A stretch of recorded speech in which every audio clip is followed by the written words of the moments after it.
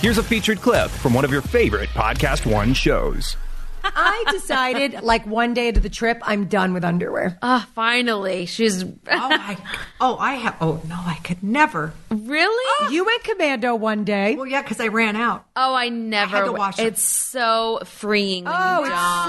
so good. I'm you so... guys. Why? We wear this underwear that's like a wisp of a nothing that goes up your butt. Yeah. Doesn't do anything except irritate you. I am so Exactly. done. Except, so one day when we were in Paris, and I put a video of this, but I don't get to that, but we were walking, and Mike and I were, of course, directing everyone and Yes. lost. And we were walking over a grate. Oh, you And I was posted wearing it. a short, like, flowy "Oh dress, my God." and it started to blow up, and I went, "Uh-oh, I'm Marilyn Monhoe." To hear more, click on the full show link in the Podcast One app or go to podcastone.com.